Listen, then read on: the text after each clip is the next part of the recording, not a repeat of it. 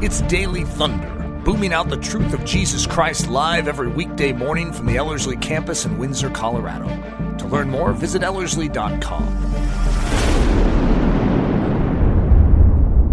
Hi, this is Nathan. Haven't you thought it would be so great if you were digging in the ground and you started coming across gold nuggets?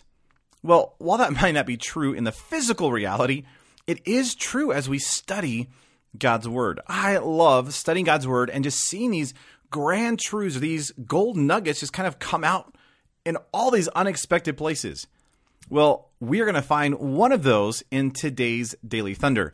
But before we get into the episode for today, I want to encourage you to consider joining us for the Ellerslie online program. Today is the last day to sign up, and we would love to have you join us in this incredible adventure to get to know God more, for your life to begin to actually work practically, and for you to know the Word of God. Well, even though we're partway through the program, it is a self-paced journey, and you have all the way through the end of the year to go through the material. And for a donation of any size, you can participate. So can I just encourage you before it's too late to sign up for the Ellerslie online special training that we are doing this summer. Now, for more information about that, you can go to Ellerslie.com/daily to learn more about the Ellerslie online training. Well, again, I'm so excited to look at one of these grand gold nuggets in a rather surprising place as we look at Jesus in the Old Testament. Well, we've been in a mini-series walking through some shadows of Jesus or pictures of Jesus throughout the Old Testament. And what I'd like to do for today and then on Thursday is go back to creation and look at some of the insights of Jesus in the Old Testament, even before creation, but in light of creation. Again, these are in no particular order. We've just been bouncing around all over the place. And I just thought it'd be fun to go to the very beginning, which I hear is a very good place to start. So, sorry, that was so cheesy. Anyway, welcome to my morning. So even before we get into Genesis chapter 1, right, in the beginning, God created the heavens and the earth. What I want to do is I want to give you a couple of verses that bespeak of the fact that even before creation, Jesus. And again, we've been talking about this whole time that every page of Scripture points to the reality of Jesus and his fulfillment on the cross, which is just absolutely beautiful in my mind. And so the whole tenor of this book is Jesus. If there's one thing this book is screaming at you, it's Jesus. If there's one thrust this book is pressing, it's Jesus. Jesus, Jesus, Jesus, Jesus, Jesus, Jesus. I hope you're getting this, right? It's Jesus. Now, it's interesting, and of course, we all know this, but right, the triune God has always existed. So the Father, the Son, and the Spirit, the triune God, the Godhead, they were never created. They always have been. They're self-existent, right? They always have been. They always will be. They're eternal. All that kind of stuff. So we recognize that even before creation took place, right? Even before God spoke light into existence, Jesus was there, right? Because he is this eternal God. He is a part of the triune God. But listen to some of these verses in light of the reality of Jesus before creation. I love these. Revelation 13:8 says, "The Lamb was slain from the foundation of the world." Or you could even translate it, "The Lamb was slain before the foundations of the world." Now, I don't even know how to describe this well. You recognize that before creation happened, before God spoke light into existence, it says that the Lamb was slain. And you could say, well, how does that work? Because Jesus was actually crucified 2,000 years ago, which is obviously what this is talking about. So how on earth can the Lamb be slain before the foundations of the world? And the best illustration I've ever heard is that idea on a parade, right? When I was a little kid, my mom used to take me and my brother to the parades, and we would stand out there for hours waiting for the parade to start, and we're all excited. And eventually we hear the big boom, and the parade begins. And of course, as a little kid, you're like, oh, the candy is coming, right? Because that's really why we went to the parade, just to get all the candy they were throwing. And eventually, after a few minutes, right, the parade would start coming, and you would see the front of the parade, and then eventually you start passing in front of you, and you're getting to see the parade, and then at some point, you start looking this direction, it's like, oh, there it goes. And because I'm in a one static location, I am seeing the parade in a very linear fashion, which is how we all function in time, right? In other words, we're seeing time in that kind of a way.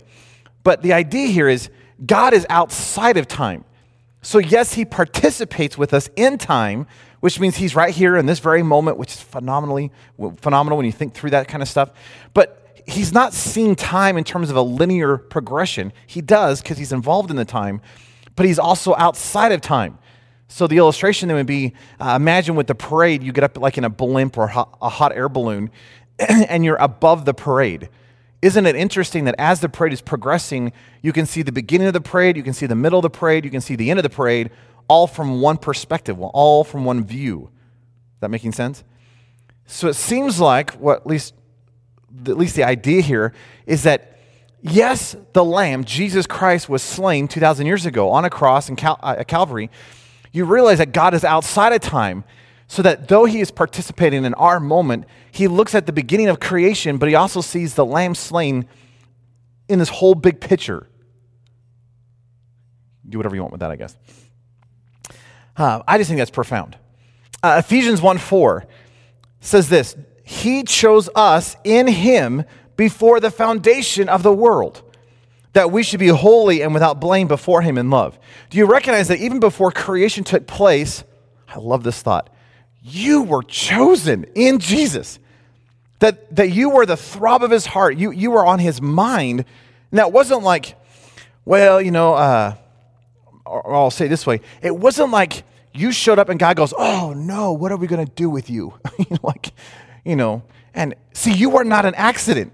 Your parents may have said you were an accident, but you are not an accident. Why? Because God has chosen you even before the foundations of the world. So even before he said, let there be light, you were on his mind. Which is a neat thought, isn't it? That he's been waiting for 6,000 years for you to show up right now in human history. And he's been anxious and excited for you for this time. Why? Because you're here. It's kind of a neat idea. Matthew 25, verse 34 says, then the king will say to those on his right hand, come, you blessed of my Father, inherit the kingdom prepared for you from the foundation of the world. Jesus is talking, he says, do you realize that there's this kingdom that was prepared even before creation existed? 1 Peter chapter 1, verses 19 and 20. Peter writes, you were redeemed with the precious blood of Christ, as of a lamb without blemish and without spot. He indeed was foreordained before the foundation of the world, but was manifest in these last times for you. Again, he's speaking of this idea that here, even before creation, Jesus was foreordained for your ransom. That there was already a purpose or already a plan of redemption even before creation, which is a little mind-boggling because you realize that God never intended sin to enter the world. And yet he had a plan of redemption already set in place for the sin that was about to come into the world, which is kind of a great idea. So with that in mind, listen to this great quote by David Murray. He writes in his book, Jesus on Every Page. I think it's just a neat insight. He says, although chapters 1 and 2 of Genesis describe a perfect world, they were originally written for Israel, a redeemed people in a fallen world. Although also written for us, these verses were written by Moses primarily to teach the newly redeemed people of Israel about their Redeemer God and to look to him for an even greater Redeemer and redemption. A Redeemer greater than Moses and redemption far greater than physical deliverance from Egyptian slavery. We must remember that the whole plan of redemption was already written. Redemption was already planned when God said, let there be light. Therefore, we should view creation against the backdrop of the plan of redemption as an integral part of it. In other words, what he's saying is, the creation story gives us a lot of great insight, and it's phenomenal in so many ways. But you realize that when you look at creation, it becomes the platform or the backdrop for this great plan of redemption that God is setting into motion starting in Genesis chapter 3. Does that make any sense? In other words, God is doing something. What is it? There is this great plan of redemption to showcase the Redeemer of Jesus Christ, which is awesome. Listen to Jonathan Edwards. Jonathan Edwards says, this world was doubtlessly created to be a stage upon which this great and wonderful work of redemption should be transacted. So when you look at creation then, especially in Genesis 1 and 2, what you see is this platform being set so that it can showcase this redemption of Jesus Christ. And again, even before creation existed, there was a plan of redemption, which is just like, it's such a cool thought to me. None of you look impressed, but hey, that's cool. So if you have your Bibles really quick, Genesis chapter 1.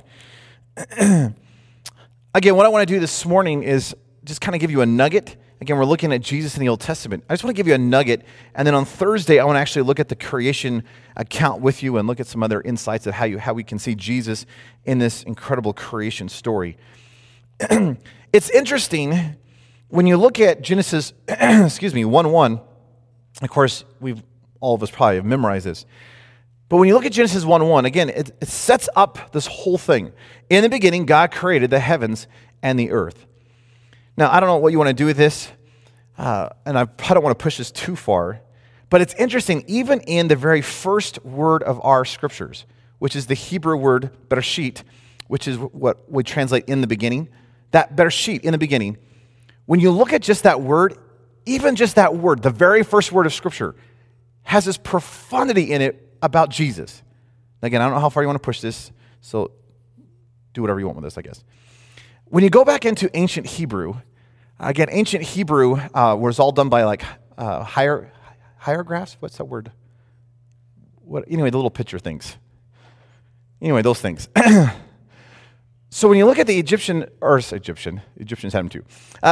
When you look at the Hebrew pictures of what became the modern Hebrew letters, when you looked at the original pictures, each picture showcased something. For example, Aleph, which is the first letter, right, had a picture of an ox. That was the idea. The Bet, the second letter, was the picture of a house. So when you put the letters together, like Ab is father. What is it? It's the strength, the ox of a house, right? It's this idea of the strength of the house.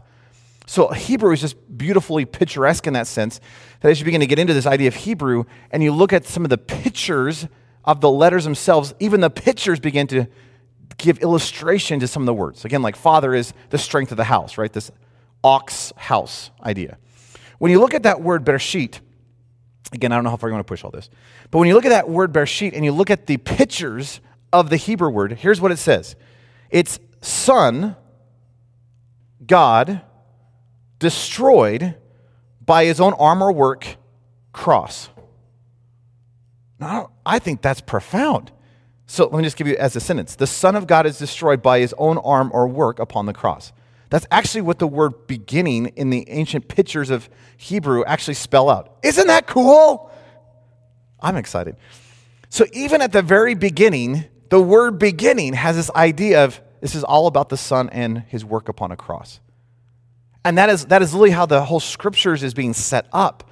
And again, yeah, I understand it's hidden, and yes, crosses have not been invented. I get all that. But as I consistently come back to, this whole thing is a picture of Jesus and the cross. And there are so many shadows of this coming Messiah. There's so many shadows of the reality of the cross in the Old Testament that you cannot come and go, well, that's probably an accident. I think that is God. I think that was God orchestrated. I think that's profound. That even the very beginning of our scriptures bespeak of this Messiah and his redemptive plan. Again, the Lamb was slain even before the foundations of the world. It's also interesting when you actually look at the word itself, Bereshit. That word, it's actually two words put together. One is the word bet. Again, has this idea of through. And the word Reshit, one of the ways you can translate Reshit legitimately is firstborn. So yeah, it's where we get the word beginning, in the beginning, but you can legitimately translate that same word in Hebrew through the firstborn. Now that to me is profound. Why? Because we're talking about through the firstborn, God created the heavens and the earth. Who are we talking about? The firstborn, Jesus. He is the Son. Okay, well, I'm excited. Some of you look like you guys need some coffee this morning. But I think that's profound. Isn't that cool? Isn't that a great thought? That in the beginning, here's this great picture of the Son of God is destroyed by his own work upon the cross. If you look at the pictures, but if you look at just the language itself, it's in the beginning or through the firstborn, all this came to be, which is what the New Testament proclaims. For example, let me just give you a bunch of verses just to prove this to you. Colossians 1:16 through 17. For by him, Jesus, all things were created that are in heaven and that are on earth, visible and invisible, whether thrones or dominions or principalities or powers. Get this, all things were created through him and for him, and he is before all things, and in him all things consist. Colossians 1, 16 through 17. That Paul is saying, do you realize the one who spoke creation into existence? It was Jesus, the only begotten of the Father. Hey, who was the one that created all things, and who were all things created for? Jesus. Who was before all things? Jesus. In him all things consist. Jesus. So are you getting this? Through the firstborn, which is a legitimate translation, created the heavens and the earth. That is awesome. That here is God creating the heavens and the earth. How is he doing it? Through Jesus, which is what Paul says. John chapter 1, again, this is all over the scriptures, but John 1, 1 through 3. In the beginning was the Word, and the Word was with God, and the Word was God. He was in the beginning with God. All things were made through him, and without him nothing was made that was made. So how did creation come into being? Well, the New Testament says it was Jesus. And yes, the Father and the Spirit were there because it's a triune God thing and they're all acting and working together. I get that. But it's amazing that Jesus is the one that is attributed to the creation work, that he's the one speaking the creation into existence. He is the one who is crafting the worlds together. So again, as you come back into the Genesis 1:1 thing, right, you have this idea of the Son of God is destroyed by his own work upon the cross, but then you have this whole idea is through the firstborn, God created the heavens and the earth. Now, to take that one step further, which again, I just think this is amazing. There's a word in Genesis 1:1 that we don't translate in English. And the reason we don't translate it is because it makes no sense. It's not a word. In fact, I'll even tell you where it's at. It's in the beginning, God, and then there's this word, created the heavens and the earth. And there's not a single translation that I know of that translates this word in Genesis 1:1. And the reason, again, being is it's a non-word. So it's like it's thrown in the Hebrew, but it makes no sense. And it's two little Hebrew letters. It's the Aleph and the Tav. Aleph is the first letter of the Hebrew alphabet. Tav is the last letter of the Hebrew alphabet. And it's interesting that it says, in the beginning, God, Aleph Tav, created the heavens and the earth. And again, it has puzzled people for years, and it's just like, why on earth in the Hebrew do they put that in there? In fact, if you follow this Aleph Tav thing through, it actually shows up tons of times throughout Scripture. And it's so intriguing to me, some of the places where it shows up. Let me just give you one of them. You don't have to turn there. But Zechariah 12:10. When you turn to Zechariah 12:10, it's this incredible declaration. It's a prophecy of the coming Messiah. And it says, and you know this verse, but let me just read it to you. Zechariah 12:10 says, and I will pour on the house of David and on the inhabitants of Jerusalem the spirit of grace and supplication. Now here's what you know.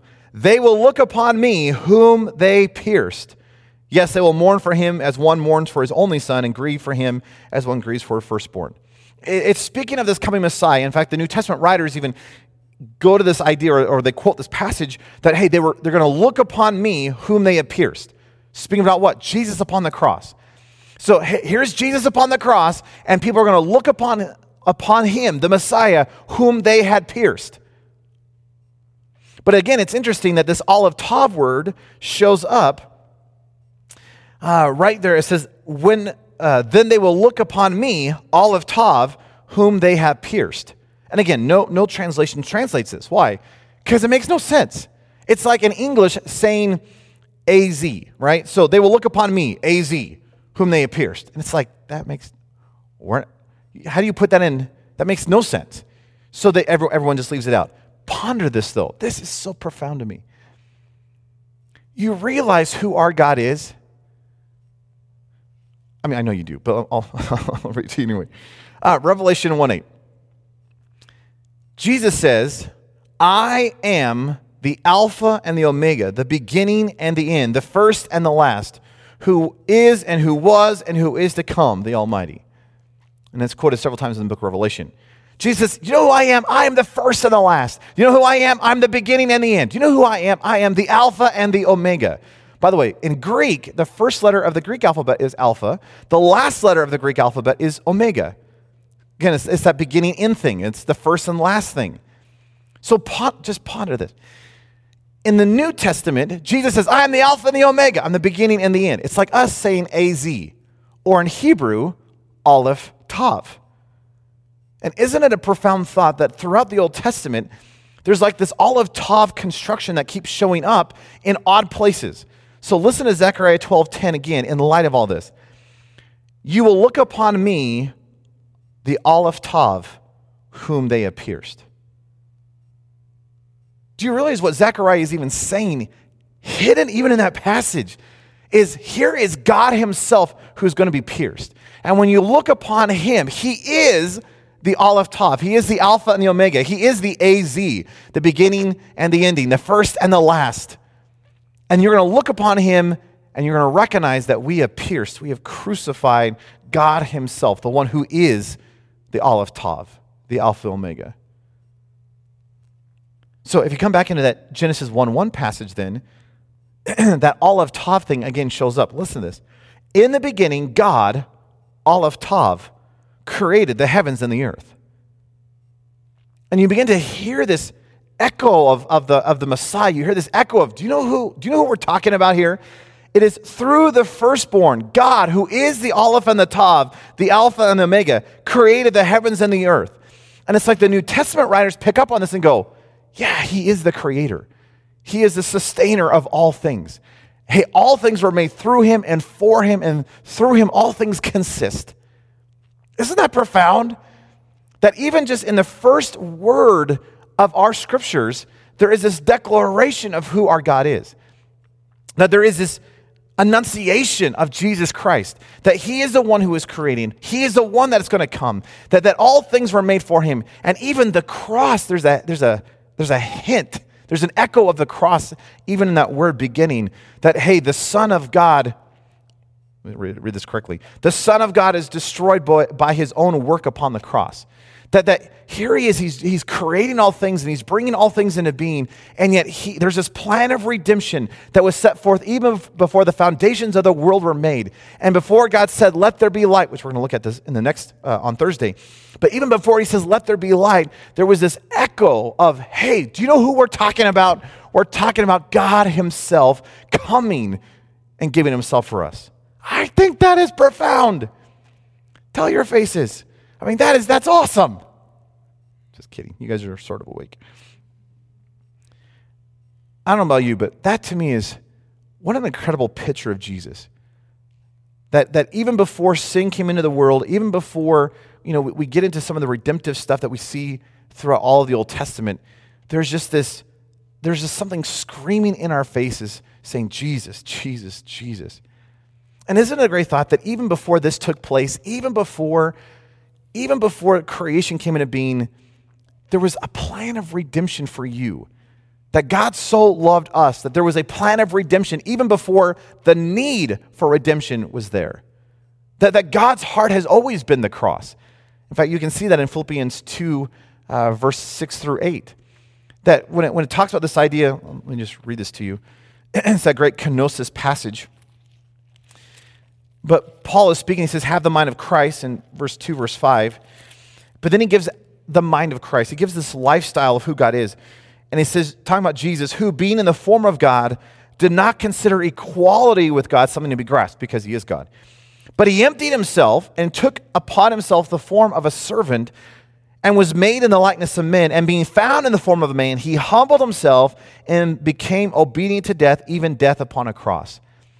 I had a Greek scholar friend of mine who was pointing out the fact that it's interesting when you look at the grammar of the passage, that this idea of he became a servant wasn't like he wasn't a servant, but now he came as a man and, well, I guess I'll be a servant. That in the Greek, just the grammar itself says that it's not that he became a servant like he became a man and, servant. It's he's always had the nature of a servant, so therefore he came as a man. Is a better way to understand it. And then it's interesting, being formed in the fashion of a man, he humbled himself and became obedient to the death of a cross. That the humility wasn't something that he took because he was a man. He always has had the humility. He's always had that heart of a cross. And isn't it interesting when you look at the life of Jesus, though the cross was an incredible act, it was this climactic event in all of human history, the cross should not have been a surprise to anybody because Jesus has always had the heart of a cross. In fact, his whole ministry was bleed, suffer, die, pour your life out. Don't think about yourself and just pour your life out as a ransom for everybody around you. And what all of that to say, in the Philippians 2 passage, there's this idea that this is who he has always been. He's always had this heart of a servant. He's always had humility. He's always had the cross at the forefront of his mind. That this plan of redemption that was set forth before creation existed has always been his heart. It wasn't like sin came into the world and he's like, oh no, I need a plan B. I guess I'll redeem the world. That he's always had that heart. He's always had a cross at the forefront of his mind. He's always had this servant-hearted thing taking place. Why? Because he loves you. And again, it goes back to that Ephesians passage in Ephesians 1:4, that you were chosen before the foundations of the world. That in the middle of all this, the whole plan of redemption, in the middle of all this, the Lamb was slain before the foundations. In the middle of all this, even in the midst of him speaking creation into existence, he knew where things were going, and therefore he made provision for you. And you were on his mind. You were chosen in him.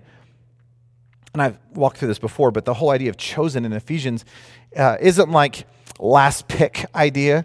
It's not like we're playing dodgeball, right? Because when I played dodgeball when I was a kid, it's like, they line us all up and they pick team captains and, right, they go through all the big, strong guys and then all the big, strong ladies and then the weaker guys and then the weaker ladies and then there's like 4 of us left, And we're like, pick me, And eventually the team captains are just like, well, I guess I'll pick you, That's not how God has chosen us. How has God chosen us? I don't know how this worked, but it's like he lines us all up and he has one first pick. And he's just, I got one pick. Who am I going to pick? You! And you, I don't know how this works, but you are God's first pick. And you can legitimately say that you are God's all-time number 1 favorite. Because you are. Now, I am too, so I don't know how that works, But we were all chosen first in him. That this wasn't like an afterthought. This wasn't like you show up and he goes, what am I going to do with you? All right, dig a hole, fill it in, dig a hole, fill it in, dig a hole, fill it in. That's not how God thinks. See, God has destined you for purpose. And he doesn't need you. I understand that. But he wants you. And he has chosen you before the foundations of the world in the midst of this redemptive plan that he set in motion even before the need of redemption was even needed. Do you realize how much God loves us? That to me is amazing. And all that is just showcased in this idea of in the beginning, through the firstborn, God created the heavens and the earth. God, the Aleph and the Tav, created the heavens and the earth. I want to bask in that reality. I love Jesus. Let's pray. Lord, we love you. Lord, thank you that you are the Alpha and the Omega, the first and the last, the beginning and the end, the Aleph and the Tav. And as we look upon you, the Aleph Tav, whom we have pierced, Lord, we want to celebrate the fact that it was through you that all things came into being, that creation came about. And Lord, I don't know how it works, and I don't understand all the details of it, but Lord, it is mind-boggling to me that the Lamb was slain before the foundations of the earth, that the plan of redemption was there even before redemption was needed, that somehow this whole creation scene is a platform to showcase the Redeemer and his redemption, you, upon a cross. And so, Lord, I just pray that today we would freshly behold you, the Son of God, the Aleph and the Tav, and your overwhelming desire to redeem us. Lord, thank you that you have chosen us before the foundations of the world to be holy and blameless before you in love. That your desire is not just to pick us up and dust the dirt off, that you actually want to make us holy and blameless before you. That you want to change how we think and how we act and how we live and how we talk. And Lord, what an amazing reality that you have so loved us that you gave yourself. That even before it was needed, you have chosen us, that you have set a plan of motion to redeem us in place. Lord, this should cause us to worship. This should cause us to behold you and just be wowed by the realities of who you are and all that you are doing. So, Lord, we just want to celebrate you. We love you. Thank you for redemption. Thank you for your presence in your life. Thank you for the cross. We just give you the praise and the glory in your precious, powerful name we pray. Amen. Daily Thunder is a listener-supported production of Ellerslie Discipleship Training. At Ellerslie, we are laboring to rouse the Church of Jesus Christ out of its lethargy and build brave-hearted Christians for such a time as this. Daily Thunder is delivered live and streamed daily Monday through Friday at 8:15 a.m. And our weekend service is streamed at 9 a.m. on Sunday mornings. Join us at live.ellerslie.com. We invite you to visit us at the beautiful Ellerslie campus in Windsor, Colorado for a day, a week, or an entire season of gospel-centered spiritual training. Learn more at ellerslie.com.